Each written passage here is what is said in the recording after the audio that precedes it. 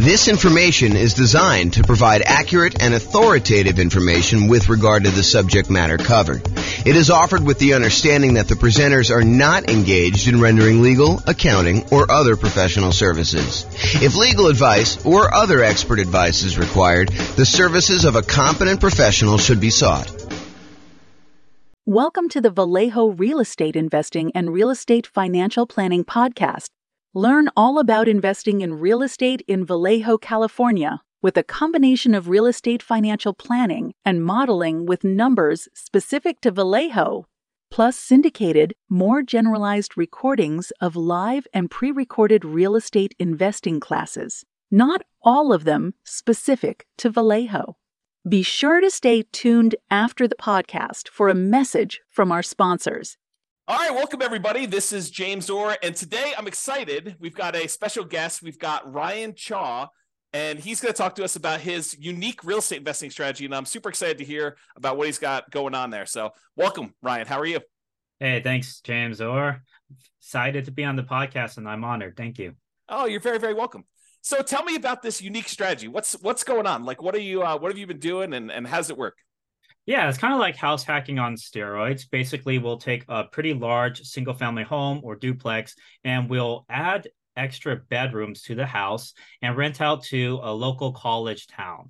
So typically, these houses will have 5 or 6 bedrooms, maybe 7 or 8 even, and a 5 or 6 bedroom house. And if we charge $600 a month per student, it ends up being $3,600. A 7-bedroom would be $4,200 or maybe even $5,000 for an 8-bedroom house.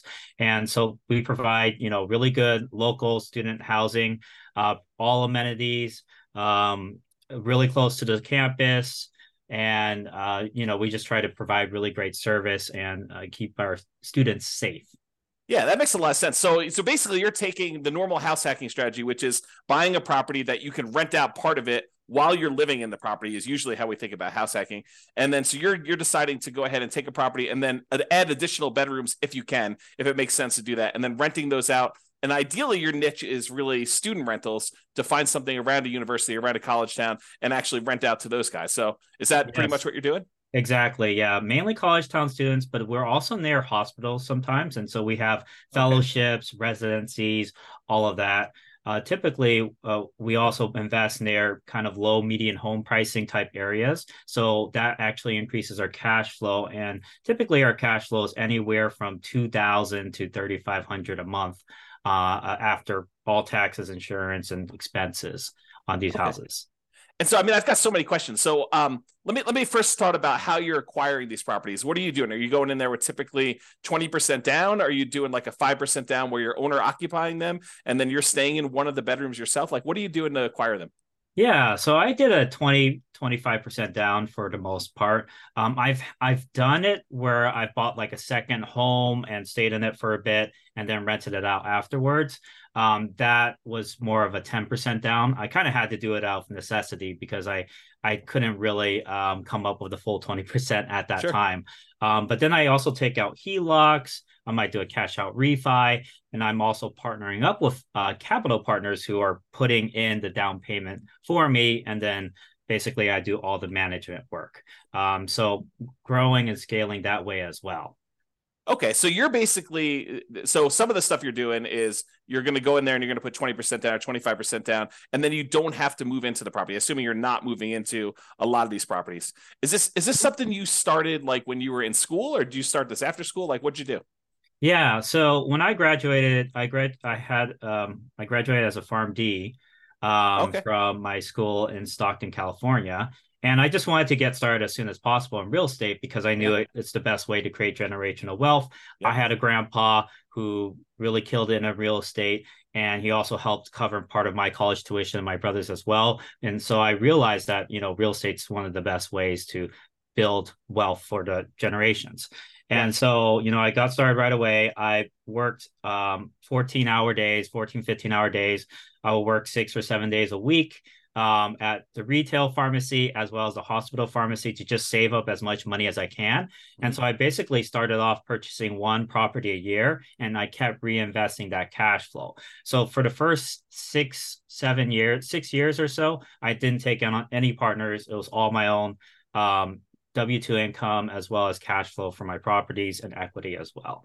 And then eventually I decided, I could go scale much faster. So I partnered up, and this year alone, I purchased 8 properties.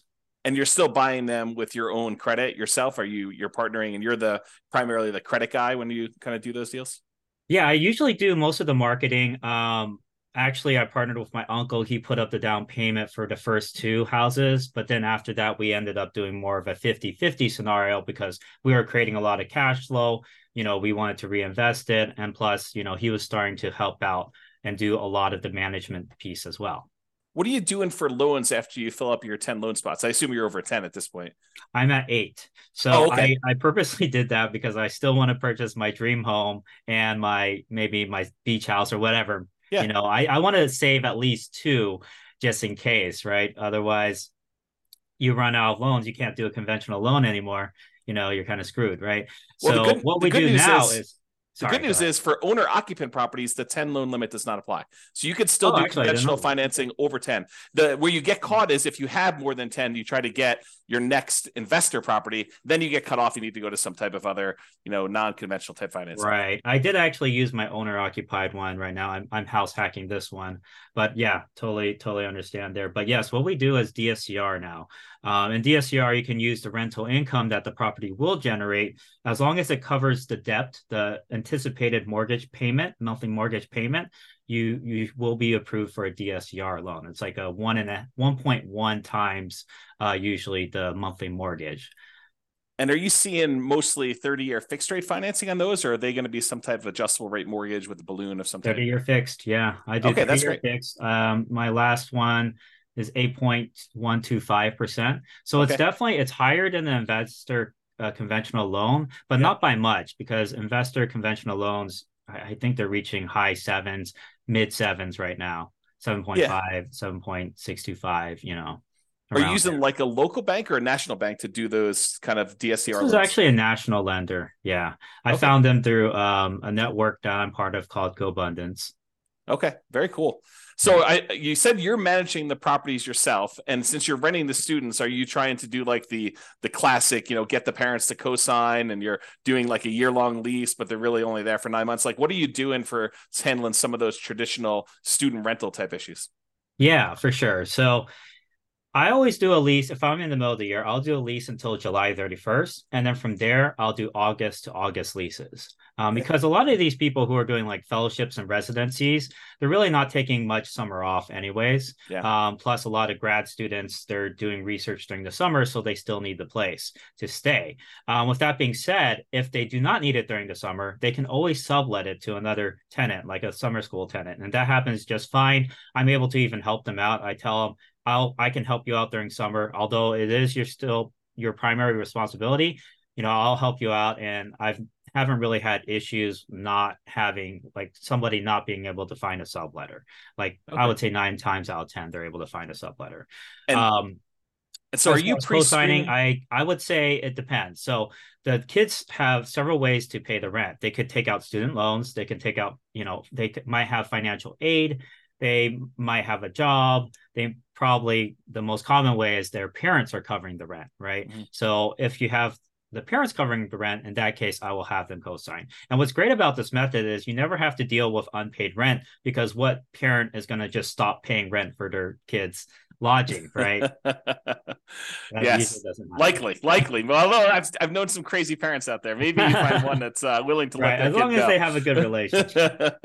Okay, so that's awesome. So you're not really having the need to do the co-signer if you're getting student loans or financial aid, because you think if they demonstrate that the financial aid has a section for room and board, which is the case in a lot of cases. I've even had somebody who paid the full year, never stayed at the house, but the financial aid was covering it. So said, might as well take it.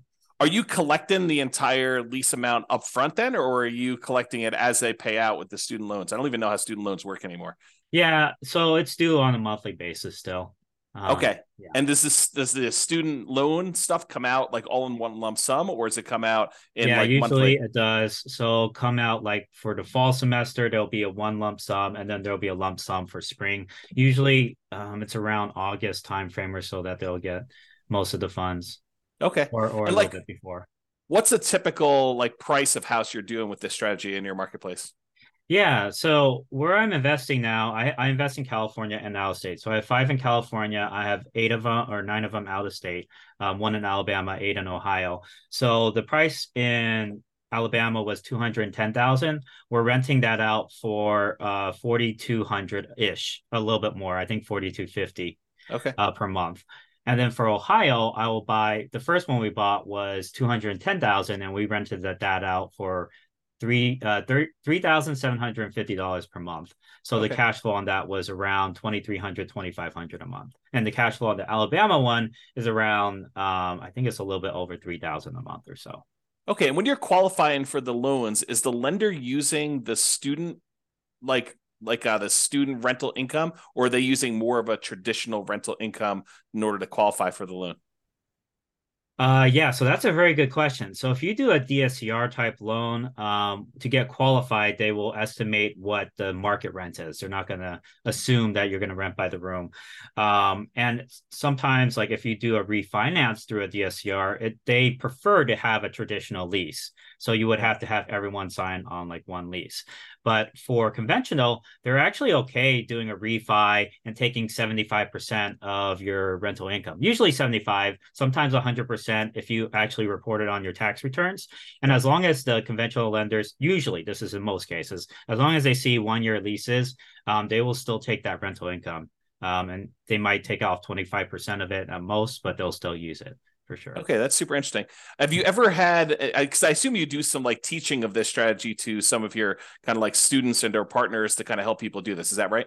Yeah, Yeah. definitely. Do you have people ever utilize like a variation of like a cross between the nomad real estate investing strategy of buying a property, moving in, living there for a year, and then after the year converting that to a rental and kind of repeating sequentially in order to acquire their rental properties that way? And of course, the benefit is the 5% down owner occupant loan, and the better interest rates than you would get if you're doing like these DSCR and or investor type loans. Do you have any students who are doing like the move into the property, live there for a year, maybe even while they're in school, get roommates, and then convert that one and keep it as a student rental to kind of maximize it? Yeah, definitely. I actually had 3 students this year at least that have done that strategy. They lived in it for a bit, or maybe, a year or at least a couple months, right? And then they rented out to housemates. And then that's how they got started, essentially. Yeah. And they're able to also put a lower down payment, potentially. You do have to be careful with those regulations, though. Generally, you do have to stay in it for a year, right? Yep. Unless you have a really good reason not to, like you lost your job or you're Sure. switching jobs, or maybe you had your mom you had to take care of who's sick, whatever, right? But generally speaking, yeah, if you do a house hacking strategy, you want to stay in it for a year. And I'm actually doing that myself. Right now, this house that I'm living in, I have 4 other roommates or 4 other housemates. And so my rental income on this one is $3,650 per month, and my mortgage payment is $2,300. And I'm in Sacramento. So $3,650. So you're getting like $910 on average per roommate, essentially, in order to have someone living in that property. Is that about right? Yeah, exactly. So 965 for the largest room, 850, 870, and then 830. And is this, and I assume are you including utilities in your rents, or are you like charging them utilities as well, pro rata? Separate. Yeah, it's separate. Yeah, it's actually not included. They will divide it by however many tenants there are at the house. But I will cover the vacant room. So if there is a vacancy, I will cover the utilities for that one room. But like, let's say there's 5 people at the house, the bill is, I don't know, 400 or something like that. Each person would pay maybe $80 a month for utilities. Okay. Have you had any issues with filling a vacancy like mid-semester or anything like that? Or like if you don't fill it before the start of a school semester, it's a little harder to fill or anything like that? That's actually a great question as well. So a lot of people worry about that, but that's actually not the case, because there's always people coming into the college. In fact, around now, September, October, and November, you'll actually see a lot of international students coming in because they just had their visas approved. And visas, they get approved anywhere from, during the summer all the way until like December, basically. So you have all these students who are coming in finally after their visas approved and, getting started in person learning right away. But before that, they had to get all that situated. So you'll see a lot of people coming in like that. Also, if you're close by a hospital, it really doesn't matter what the timing is. But with that being said, there are going to be like a big wave of students that will apply in April, May, and July. And then for spring semester, you'll get a wave around, November, December timeframe. So there's always people applying. There's even summer school, right? They'll apply around March or so. So you'll always get these kind of waves throughout. So don't worry too much about the timing. I actually purchased in the last year, I purchased pretty much a property every other month or so. Okay. It was just throughout, and we still filled them all the rooms. Yeah, part of it is judging demand, though, too. You have to make sure you figure out your market demand. And there's a lot of techniques to do that for sure. Yeah. Are you doing your own property management?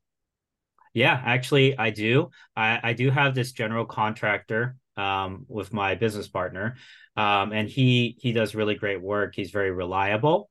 And as long as I have, we have that boots on the ground that we can count on, that understands that we're out of state, so he might have to go the extra mile to make things happen. That once you have that one really good team player, you're set, essentially. Okay. Yeah. Are you doing like house rules, and are you like establishing those? Or are you letting them kind of like rule themselves, like Lord of the Flies type of style, or like what are you doing there for like managing the house while you're away? Yeah, I mean, whoever wins, right? No. So basically I send out this kind of like a PDF PowerPoint, basically, that they all kind of can go through, and it lists out all the house rules, what's the Wi-Fi, what's trash day, all of that type of stuff, right? Okay. Or what do you do if you're locked out? What's the lockbox code? And basically they get that right before they move in. Okay, good. Mm-hmm. And so they're doing all that stuff there, and they're able to pretty much self-manage. Are you how concerned, or what do you do about like putting a new person into a house of 4 other strangers? Are you concerned about that, or how are you addressing? No, not too issues? Much. For them, they're okay. This is the reason why it's a good deal for them, right? Okay. The dormitories, they'll charge like $1,900 or $1,200 for a room, and you'll be staying with somebody else. You'll be like bunking with someone, essentially, right? So you're going to have to wake up to their 7 a.m. alarm, even though you wanted to sleep in whatever on the weekend or whatever, right? And you also have to pay for a meal plan on top of that. And so for a lot of students that are trying to save money, and parents, right, they'd rather pay more like $600, $700, get their own private room, no bunkmate, right? Yep. And have all of this space, and be able to choose their own meals, right? Rather than having to select a meal plan. Plus, they have a full-on kitchen, they have a backyard, they have parking that you don't have to pay for. They don't have to climb like 3 flights of stairs to get to their dorm room, right? So it's very convenient for a lot of people, and it saves a ton of money. You're paying half the price for a lot more privacy. Yeah. And so that's just, a lot better. When I was in the dorms, I shared the communal bathroom was with 30 other students. Yeah. So it definitely is an upgrade from that. Yeah. So do you keep a certain ratio of beds to baths? Are you doing like, hey, no more than, 2 bedrooms per bathroom? Are you trying to keep a ratio of that when you're buying the houses? So the max number of bedrooms that can go to a bathroom is 3 to 1 typically. Okay. I know, I mean, my dad, for example, he had like 5 other siblings, and basically they had to all share one bathroom along with the parents. So it was pretty messy. But in most cases, people are willing to share with just like 2 other people. They just have to coordinate the shower schedules. And honestly, most of them aren't home. They're usually in class or in lab or studying at the library, right? And so they're only using the restroom to shower and sleep, essentially. Okay, interesting. Mm-hmm. So I know and I'm sure this varies market to market. I'm sure you do some research on this. In my particular market where I happen to live, we have a occupancy law. It's called the it's called the 2+1 rule. And so you can only have 2 people plus 1 additional person, the 2 unrelated. So 2 plus one unrelated person living in a particular property. Are you like checking that as you go and do it, or is student housing like exempt from that rule, or what are you doing about that? Yeah, no, for sure. That's a very good question. We always have to bring that up because in certain markets, they'll have these ordinances and they'll actually have cases where, a student potentially was kicked out because the occupancy limit was breached. So it's really important to be aware of the laws in your market. But with that being said, there are exceptions you can have. So there's something called like a change of use permit, where you can change the use of your house from maybe a single family home to a boarding house or a rooming house. There's also a variance, zoning variance. So you could pursue that and get yours basically as a special exception, since we're so close to the school, and we're bringing in professional students. Can we go ahead and do this? So the other thing to keep in mind is that limit is per unit. So if you have like a duplex, you can still have, let's say there's 3 unrelated per unit, then that's 6. If there's 4 unrelated, that's 8. And sometimes even, for example, University of Alabama, I know if you invest near there, they have this kind of zoning directly around the school that has up to 5 unrelated. And then past that zone, basically, I think it's 4 unrelated or something like that. Okay. But yeah, you have to make sure you're keeping up with the zoning laws. But what I would do is contact a local real estate attorney and say, hey, this is what I want to do. Occupancy limits, what can we do about this, right? Because we're trying to offer, really good student housing. These are professional students, what's the difference between this versus somebody who has like extended family? Maybe they adopt like 4 kids, right? It's honestly, I think these laws are discriminatory. Like, for example, if you adopted 4 kids, they're not related.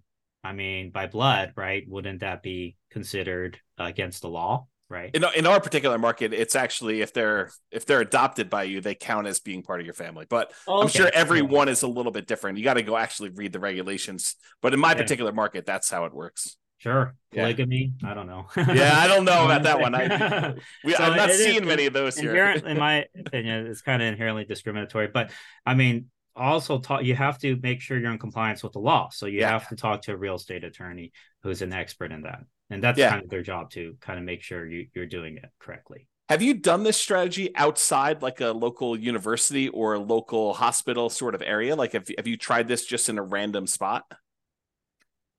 I wouldn't say no. I wouldn't say that, because I definitely we're very focused on providing really good student housing, right? Being the best student housing provider. So we always want to be in a market that has a lot of like hospital positions or a really good college. Usually it's a top college. If you're thinking about like Ivy League colleges, maybe like Johns Hopkins or Princeton or whatever, right? We don't have to be Ivy League, but we're still in the top like 200, 300 colleges usually. Yeah.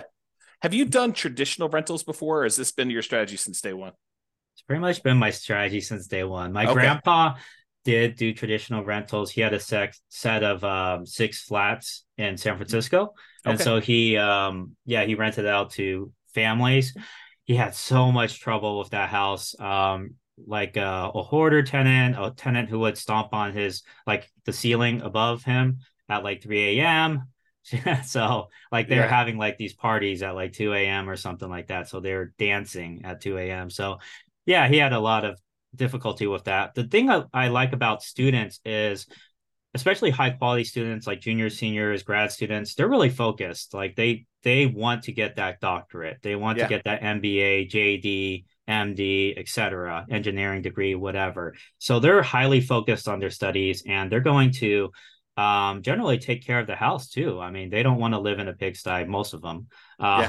So they're going to be, some of the best tenants you will ever have, in my opinion. Some people think that, oh, it's a frat party or something like that. But honestly, I've had way better experiences with these tenants than, my colleagues have, my grandpa's had, my relatives, whatever. Right. Yeah. And are you doing something? I'm assuming you're doing like little things to cater to this group, like, keypad locks to let them in instead of having to do separate keys, and you can remove one, and like all that stuff that I'm sure you're kind of really focusing in on. to cater to this group of students. Oh Are yeah, you and all the amenities we provide to cater towards that. We have like a Ring doorbell system, and they have access to it so they can see when their packages are delivered. okay? So that provides the safety. We have floodlights. We have study desks everywhere. We have a study room potentially. So yeah, it's basically very, very student friendly, And and that's really good students as well. you're furnishing the house to kind of get it ready for all this stuff. So you have like the central living room's got a TV and a couch and like furniture in there and study desks. I'm sure you just talked about as well. So you're doing a little bit of furnishing. What does it typically cost to furnish a student rental like this? Oh yeah, that's a great question. So it depends on what your budget is. You can Yeah. furnish a whole house for less than $3,000 or less than 2,000 even. If you Okay. go to like, let's say Facebook Marketplace, you can find kind of cheaper mattresses around $300 per full size mattress. So if you get like six of those, that's maybe like 1,800, and then the rest of it you get on Facebook Marketplace, that would be 2,500, for Okay. example, for a 6 bedroom place. But it's kind of up to you if you want to do what I do, and I kind of invest in really good furniture. I mean, it's cost effective, but it's also really good. Yeah. I go to Amazon, Walmart, and Target, and Home Depot. Those are kind of like my go-to places, and Lowe's Yeah. as well. And then for kitchenware, you can actually save a lot of money on that. You don't need a fancy kitchenware set. You can just go to the Dollar Tree or the 99-cent store, and all the utensils will be like $1, right? Or Okay. plates and cups will be $1, but it's still really good quality. Like I use it all the time, Yeah. my house. So like the amount of furnishing you're doing, you're providing like a bed, a clothes dresser or something like that in their rooms, the couch in the living room. I'm sure. Are you doing a TV? No, You're, actually. you're not I do providing a not TV do at a all? TV. Yes, that's up to them if they want to bring in their own TV. I want to encourage studying, right? I want this to be a very good, You're the quiet, you're the studious landlord environment that for wants them to people. graduate. Yeah. Oh, that's No, pretty no funny. beer pong, Okay. Yeah. But I So mean, it's up to them. If they want to bring in the TV and do that, that's fine as well. Like like I said, like I do keep a pretty good security deposit as well. So if something breaks and it's the student's fault, then yes, we could keep the security deposit. But in my 7.5 years of doing this, probably the biggest expense I've ever had to replace was like a broken window, and the tenant had to, they covered all of that, right? so you're doing like 1 month's rent of security deposit, or you're doing larger than that? 1 month rent for Ohio and Alabama, and 1.5 in California. Because if you go past the limit, the state limit, you Yeah. have to pay interest on it. So those are the Okay. state limits.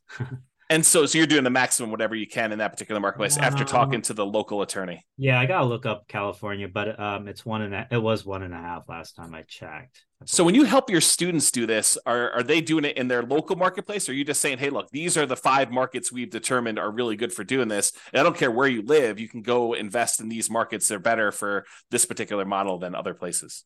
So this model works anywhere. Okay. I mean, I'm in California. I have 5 rentals in California. Yeah. I've probably made at least like I've every house I've had has gone up at least 100,000. So I've Yeah. made at least 500K just from the appreciation over Sure. the 7 years I've been doing this. And that's because it's California, right? Yeah. So it depends on what your goals are. If you're really going for the cash flow, maybe California is not the best. You might be able to get like 1,500. Actually, I did get somebody recently, last month, who got like 2,200 or something, but it was a $600,000 property, right? So you're not going to have as great of a return on it, but still, with that being said, you can still cash flow 1,000 to 1,500 per month on the right properties in California, even during this time. As far as out of state, there's definitely a lot more opportunity, at least, being in California, right? So I've had a lot of people who were in the Bay Area. I think I have at least 4 or 5, well, yeah, over 5 actually, over 5 clients who live in the Bay, but then they rented, they bought out of state. Yeah. Because they wanted that cash flow. But Right. then again, I've also had a lot of people who purchase in-state, San Jose, Riverside, UC San Bernardino, Stockton, Sacramento, Elk Grove. So, it works everywhere, Yeah. essentially. Just like, Yeah. do you want That's more appreciation or cash flow? totally. No, that totally makes a lot of sense to me. Hey, are you like really comfortable with your deal analysis? Like if I really drill into some of the questions about how you analyze deals and ask you some questions about stuff, how comfortable are you with that? Yeah, sure. Go ahead. Okay. Yeah. So when you do your deal analysis, what are you using for your vacancy number? 5% or so. Okay. The first year there's going to be a little bit of vacancy potentially. There could be. Like sometimes I get it filled within 2 weeks, but sometimes it could be a month, might be a month and a half, right? And that's pretty typical. So I'll put 5%, but I have back-to-back leases. Okay, so you're doing 5% for your vacancy number. What are you setting aside for maintenance on the property, and what do you include in maintenance? 1% of the total property price. So let's say it's like a $500,000 house. I'll set aside $5,000 a year, or $300,000. I'll set aside $3,000 a year. Okay. That's for. I mean, there's appliances that break down all the time. Maybe a toilet, maybe some plumbing issues.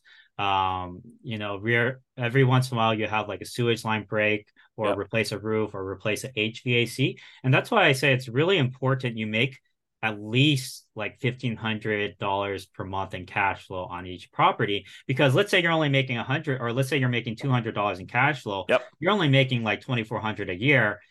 If you get a new roof, that's $15,000. That's like, I don't know, that's like 13, 15 years of your cash flow just gone, right? That's right. So like you have to at minimum be making like $1,500 a month, and most traditional rentals you can't do that. And if it doesn't do that, it's not really worth pursuing, because I mean that's $1,500 a month, it'll be only 10 months worth of cash flow, but then you're good for the next 30 years for that roof, right? It's a totally different picture.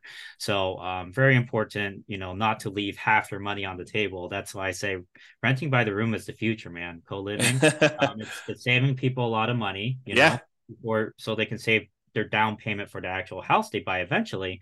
And it's also a win-win situation, because for you have enough cash flow to support the capital expenditures like your roof, your HVAC, the sewage line. Now, with that being said, you definitely want to do inspections like during the home inspection period, because you want to catch all those things right away. I always do a sewage lateral line inspection pretty much no matter what, unless it's like 2000s or something like that, or newer. But yeah, you want to catch all that stuff so you can negotiate with the seller, and at least the seller can pay for half of it. And I've had a full roof paid for. I've had 2 full roofs paid for actually, and I've had half the HVAC paid for. But I've also had to replace roofs and HVACs. So let me dig into your maintenance a little bit. So you've included some things in here that I would normally consider like more of a capital expense on a property, but it seems like you named those as part of your maintenance. Do you have a separate capital expense allotment that you're using? I usually assume CapEx to be, I set aside like 10,000 or so, generally speaking. 10,000 per what period? I just at the beginning. Okay. And then I also set aside, like I said, 3,000 a year that will go towards landscaping, appliances, general maintenance, etc. And that's your maintenance number.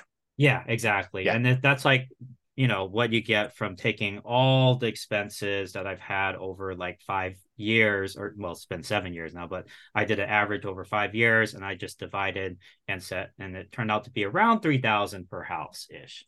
Okay. Yeah. And how often are you doing paint and carpet? How many turns do you typically get out of paint and carpet with a student rental? Oh yeah. So at the beginning, I might replace some of the carpet if it's really messy. What's nice is LVP, right? Is $3 to $4 per square foot. That's actually really, really, really cheap. I mean, a bedroom will be maybe 120 square foot. That's maybe 360 for materials.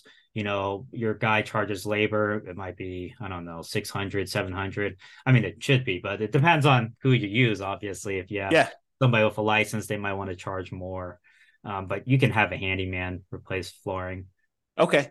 And so now going back to the deal analysis part, so we kind of got a better understanding of maintenance and CapEx and how you break that down. So as far as your personal expenses as being the owner of the property, I understand long-term rentals really, really well. I don't do any student rentals. What other expenses do you have on the property that you don't typically have on other rentals? Are there any utilities you're paying? Like what is considered an additional expense that you don't normally have on like these long-term rentals?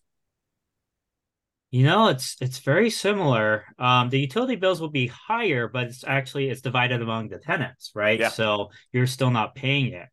As far as maintenance, you do have to counsel them to do certain things that maybe somebody who has lived at a house for a long time might know. But with that being said, even traditional long-term renters, they don't know things, you would think they would know. But anyways, there's certain maintenance things like any type of grease, like you're frying up bacon or whatever, you want to solidify it and you pour it into a fat trapper, and then when it solidifies, you put it in the trash can. Otherwise, if you pour it down your kitchen sink, that thing's going to clog, right? Yep. Same thing for hair in showers. Happens all the time, right? Got to get a hair catcher. I also have a kitchen sink hair catcher as well, that I purchased, that they can, clear out when the hair gets high. But if they don't do that, I would say 6 months in, you'll probably have some sort of, the shower's backing up, what do I do, kind of call, right? So you have to train them how to do these things, and it's all part of kind of like the move-in instructions / house rules. Are they mowing the lawn at your properties, or are you doing that as a service for them? No, I do it as a service. So I pay for landscaping. I think the landlord generally should pay for landscaping, but I did have a group of students who are like, "Oh, can we save money in rent if we maintain the yard?" Yeah. And I was like, "Yeah, sure. Why not?" So we knocked off $20 per student or $15 per student, and then they maintained the yard for us. So we didn't. Okay. And so they're doing lawn mowing. Or you're doing lawn mowing in most cases, except for that one kind of road case where they're doing that one exception in like 7 years. Yeah. What's your lawn mowing usually run you? 60 to 90 a month. Okay. Yeah, if it's like more complicated, really fancy, like trees everywhere and all that, it might be more like 110 or 100. Yeah. And what are you doing for like snow removal? I'm sure Alabama probably doesn't get much snow. I don't know where you are in California, they get snow, but Ohio you do, right? Yeah. So definitely they're not. So I do provide a snow shovel, for projects, but the shovel, or you actually provide snow removal? Shovel and snow removal. So it depends. Like there's a huge blizzard, right? Obviously, I don't want the kids going out and shoveling snow. I'll tell them that, But if it's light snow, they can kind of help remove the snow from at least the front of the house. But with that being said, like if there's a blizzard and it's really bad, we'll get a snow removal guy out there. Okay. And so you're kind of manually managing all these things remotely? Like yes, but I do also have VAs, and very soon I'm going to have an executive assistant. And we created SOPs, a scope of work for them and everything already. So they're going to be taking on that project sometime next month or so. Just because it's out of state and everything, I'm like, it's nice to kind of offload some of those projects to other people. Yeah. Okay, that's really cool. So based on like the numbers you've gotten there, when you run your analysis, are you doing like a cash on cash analysis for your properties? Like, are you determining the cash number? Well, do you know what your cash on cash typically runs for these for you and your students in general? I don't need to know yours specifically. Right. So a lot of times it'll be above 20%. So like I would say, maybe on the low end, 20%, but on the high end, we've hit like 50% cash on cash returns. I know it sounds like, is that real? It kind of raises red flags, but we've made that in some of our properties. Yeah, and when you do your calculation, I'm assuming you are taking into account vacancy and the maintenance numbers that we talked about, and I assume the CapEx numbers you're talking about. Yeah, you always have to take into account all of that, and utilities and stuff like that for those. So. Yeah. Okay, good. So it sounds like there's some pretty good returns to be made here. And at those rates, I mean, paying off the property is can be accelerated if you decide that's your strategy. If you want to go and reinvest things and pay down your loans, or you want to acquire additional units in parallel, I guess you could do that too. You save it for down payments. And exactly. I actually paid down my very first property and then sold it for $437,000 to buy 7 other properties. So you re-leveraged. You basically went in, you bought properties, let it appreciate, because we were in a very bull market, with the market going up last 10 years or so. That was my first house too. So 7 years ago. So significant amount of equity on that one. Yeah. And then you went and sold it. And then did you 1031, or did you just kind of take the money, pay the taxes on it, and then go out and redo it again? Yeah. I would recommend 1031 if you can. But it did require reinvested all of it. And I wanted cash available because we know, the economy, no one knows where the economy is going, but it's good to have cash on hand. So I wanted that cash. So I was like, okay, let's just do this instead. Yeah. Are you a big reserve guy? Like, do you think a lot about reserves when you do your property stuff? Okay. I always 100,000 in reserves. Where I'm at right now, at least 100,000. Otherwise it's like, you know, I've seen a lot of stuff go down in houses right after Yep. 7.5 years. When I guess like at the beginning, if you have like four properties, up to four properties, you could probably get away with like 25, 30,000 in reserves or so.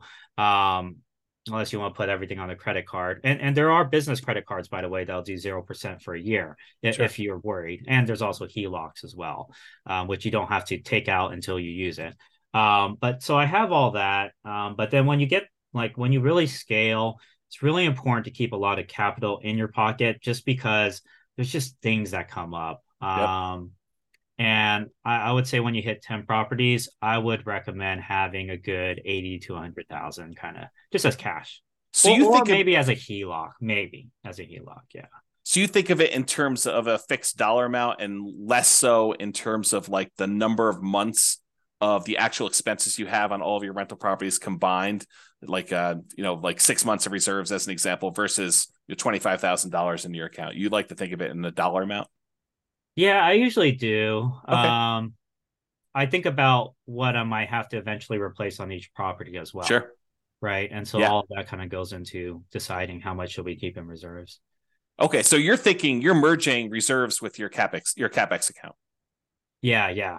So Okay. a couple of reasons too, like, when and we've seen this recently, right? Banks are what do you call resolvent? What do you call it? They're insolvent. Insolvent, yeah. Yeah, that's the word. Silicon Valley banks that we're talking Right, about. exactly. And that's just how the banking system works, right? If everyone wants their money, they don't have it, right? Sure. That literally is the definition of modern day banking. So, what happened in 2008 is all these people who took out HELOCs and all those banks started demanding, all that money back, right? And so one thing we're doing is pulling on some HELOCs, and we're okay paying some of the interest on that, Sure. just for the peace of mind to have that Yeah. liquidity, right? It's Because if you almost like pull it out and you put it in another bank, now they can't close the account. But if you paid off that HELOC or you don't use that HELOC, they can just decide to close that account. totally. It's actually written in the HELOC contract in most cases too. So Yeah. yeah. Yeah, If totally. you're a real estate investor, keep that in mind, especially during these times.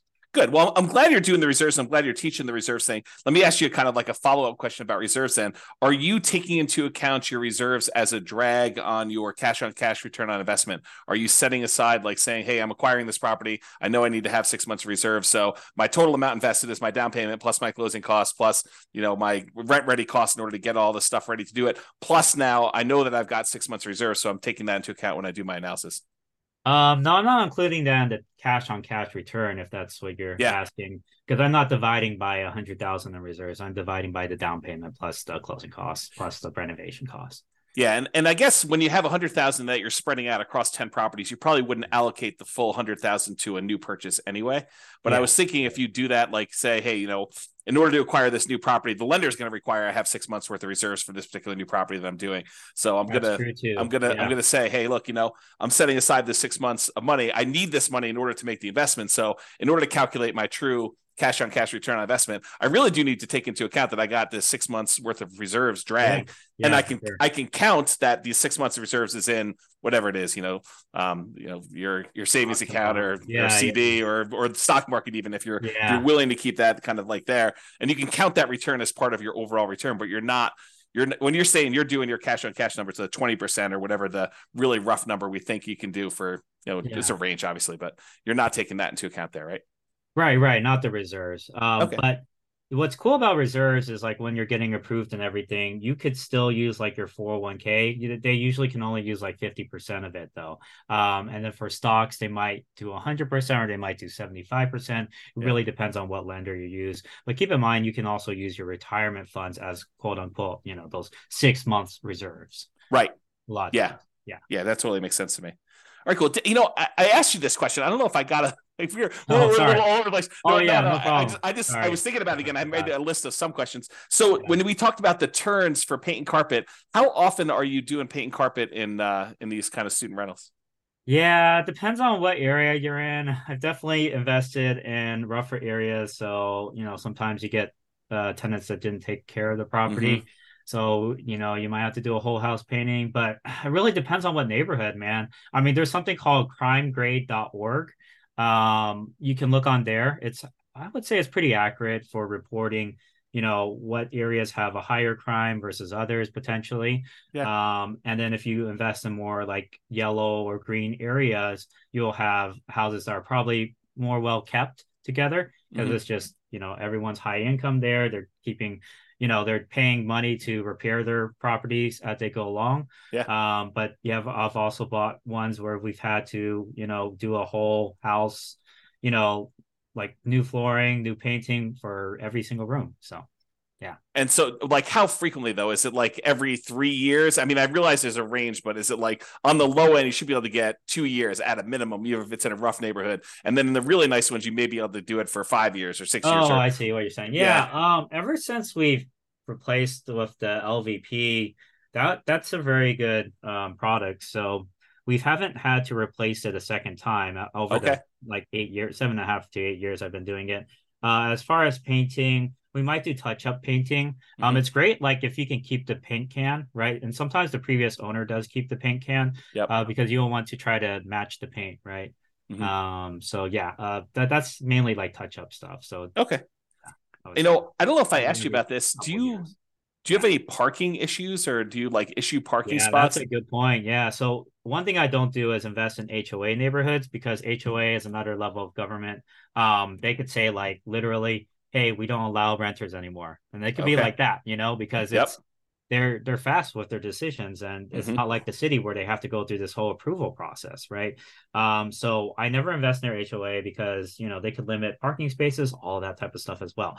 And so it's really important for me to make sure when I purchase a property that there's enough um, like street parking available, or maybe there's a large pavement or garage that I can park a lot of cars at. But Okay. I always assess that. It's very important to look at that. And usually I try to have enough parking for 5 cars at least. Okay. But with that being said, I'm so close to the school that I would say half the students will either bike or walk or take a shuttle. And Okay. that's another good point. If you're nearby a shuttle stop, that's a huge um, benefit as well for Okay. safety. If you can buy near there.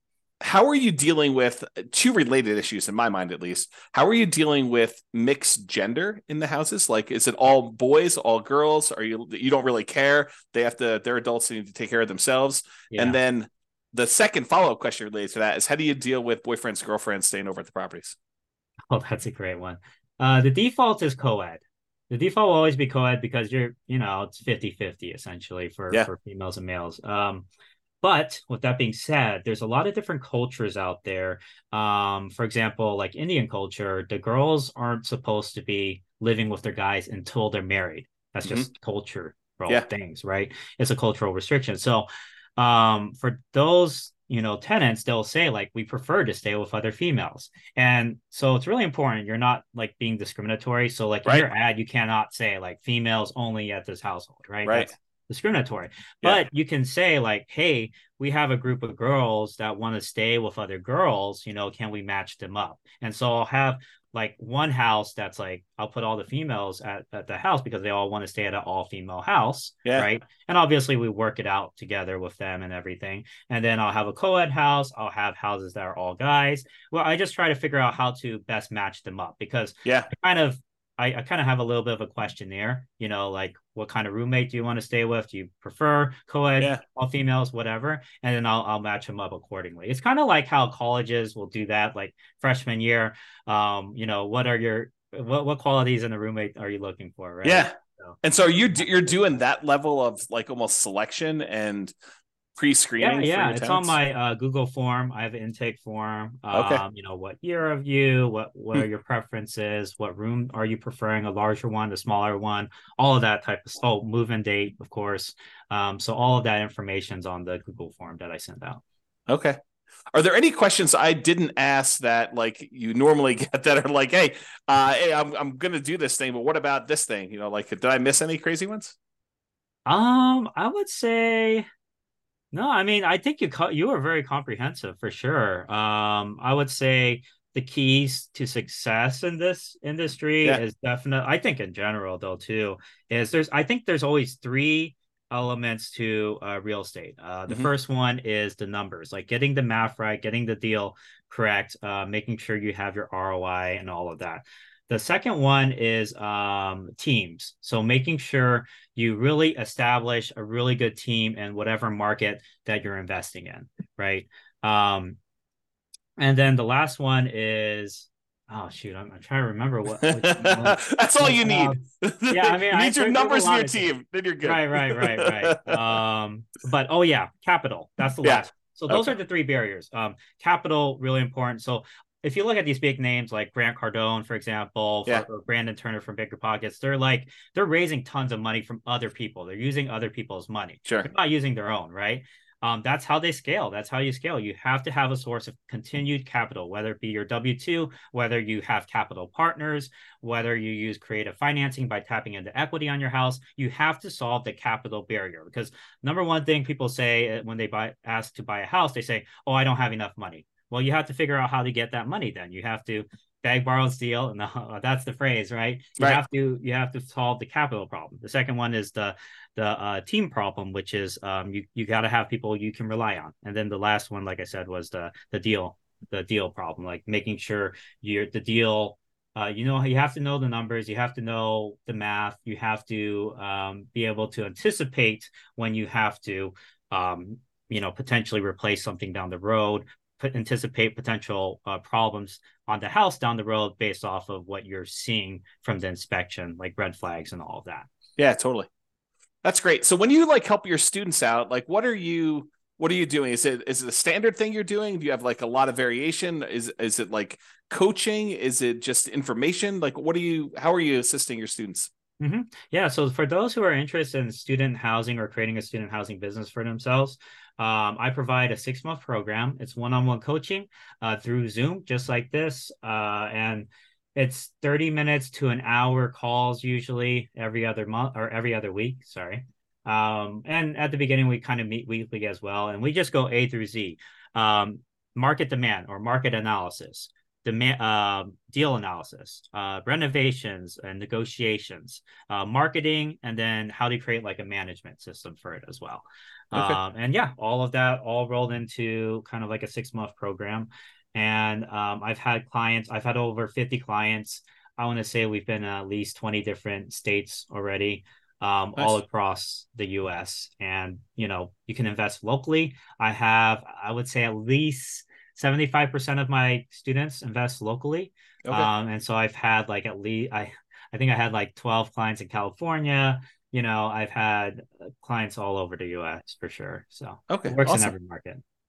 Well, that's really cool. So, yeah, I definitely appreciate you coming on. Is there any last minute thing you want to do? I'll definitely put the link. You have something for people that are interested in learning more about this. I'll put that link in there. Did you want to put out a web address or a phone number on the Oh yeah, audio as yeah, for well? sure. Yeah. Yeah, so the best way to reach me if you're interested in student housing, I provide this free PDF guide that kind of gets you started on it Yeah. and shows you it compared to other methods. That's at www.newbierealestateinvesting.com/guide.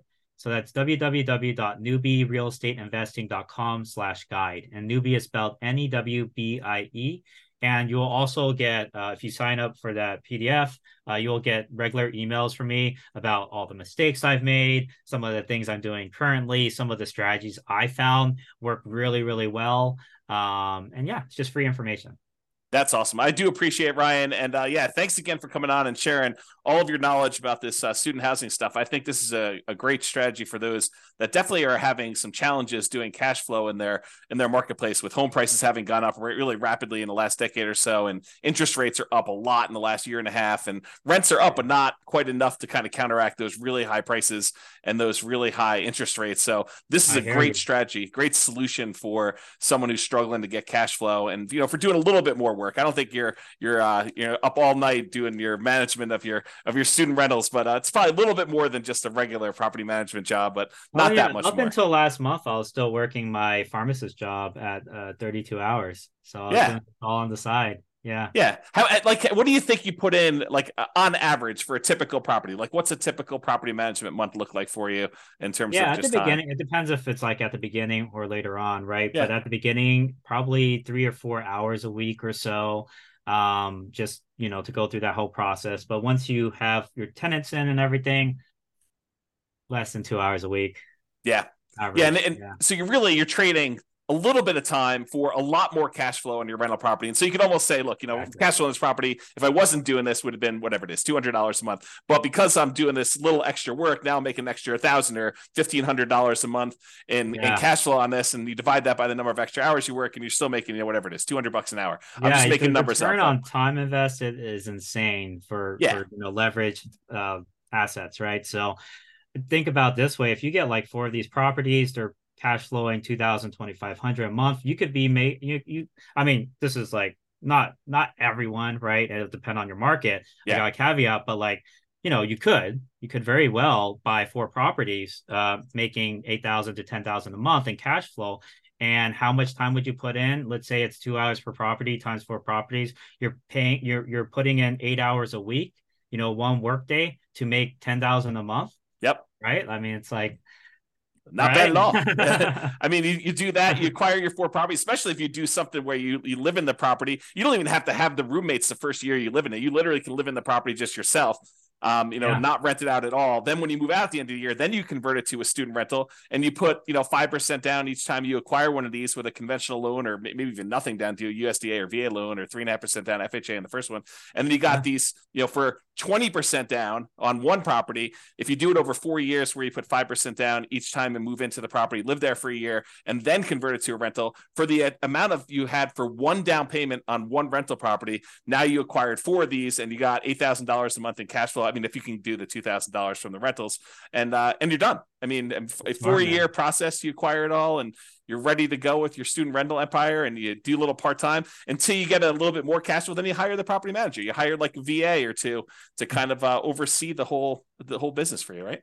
Yeah, exactly. Work on that team, right? So it's only those 3 things, right? Get the math down, get the capital problem solved, and then get the team problem solved, or Yeah. the system/team problem. Yeah. That's awesome. Well, I really do appreciate it, Ryan. Thanks so much for coming on. It's been great having you. Thanks so much. Bye-bye for now. Thanks, James.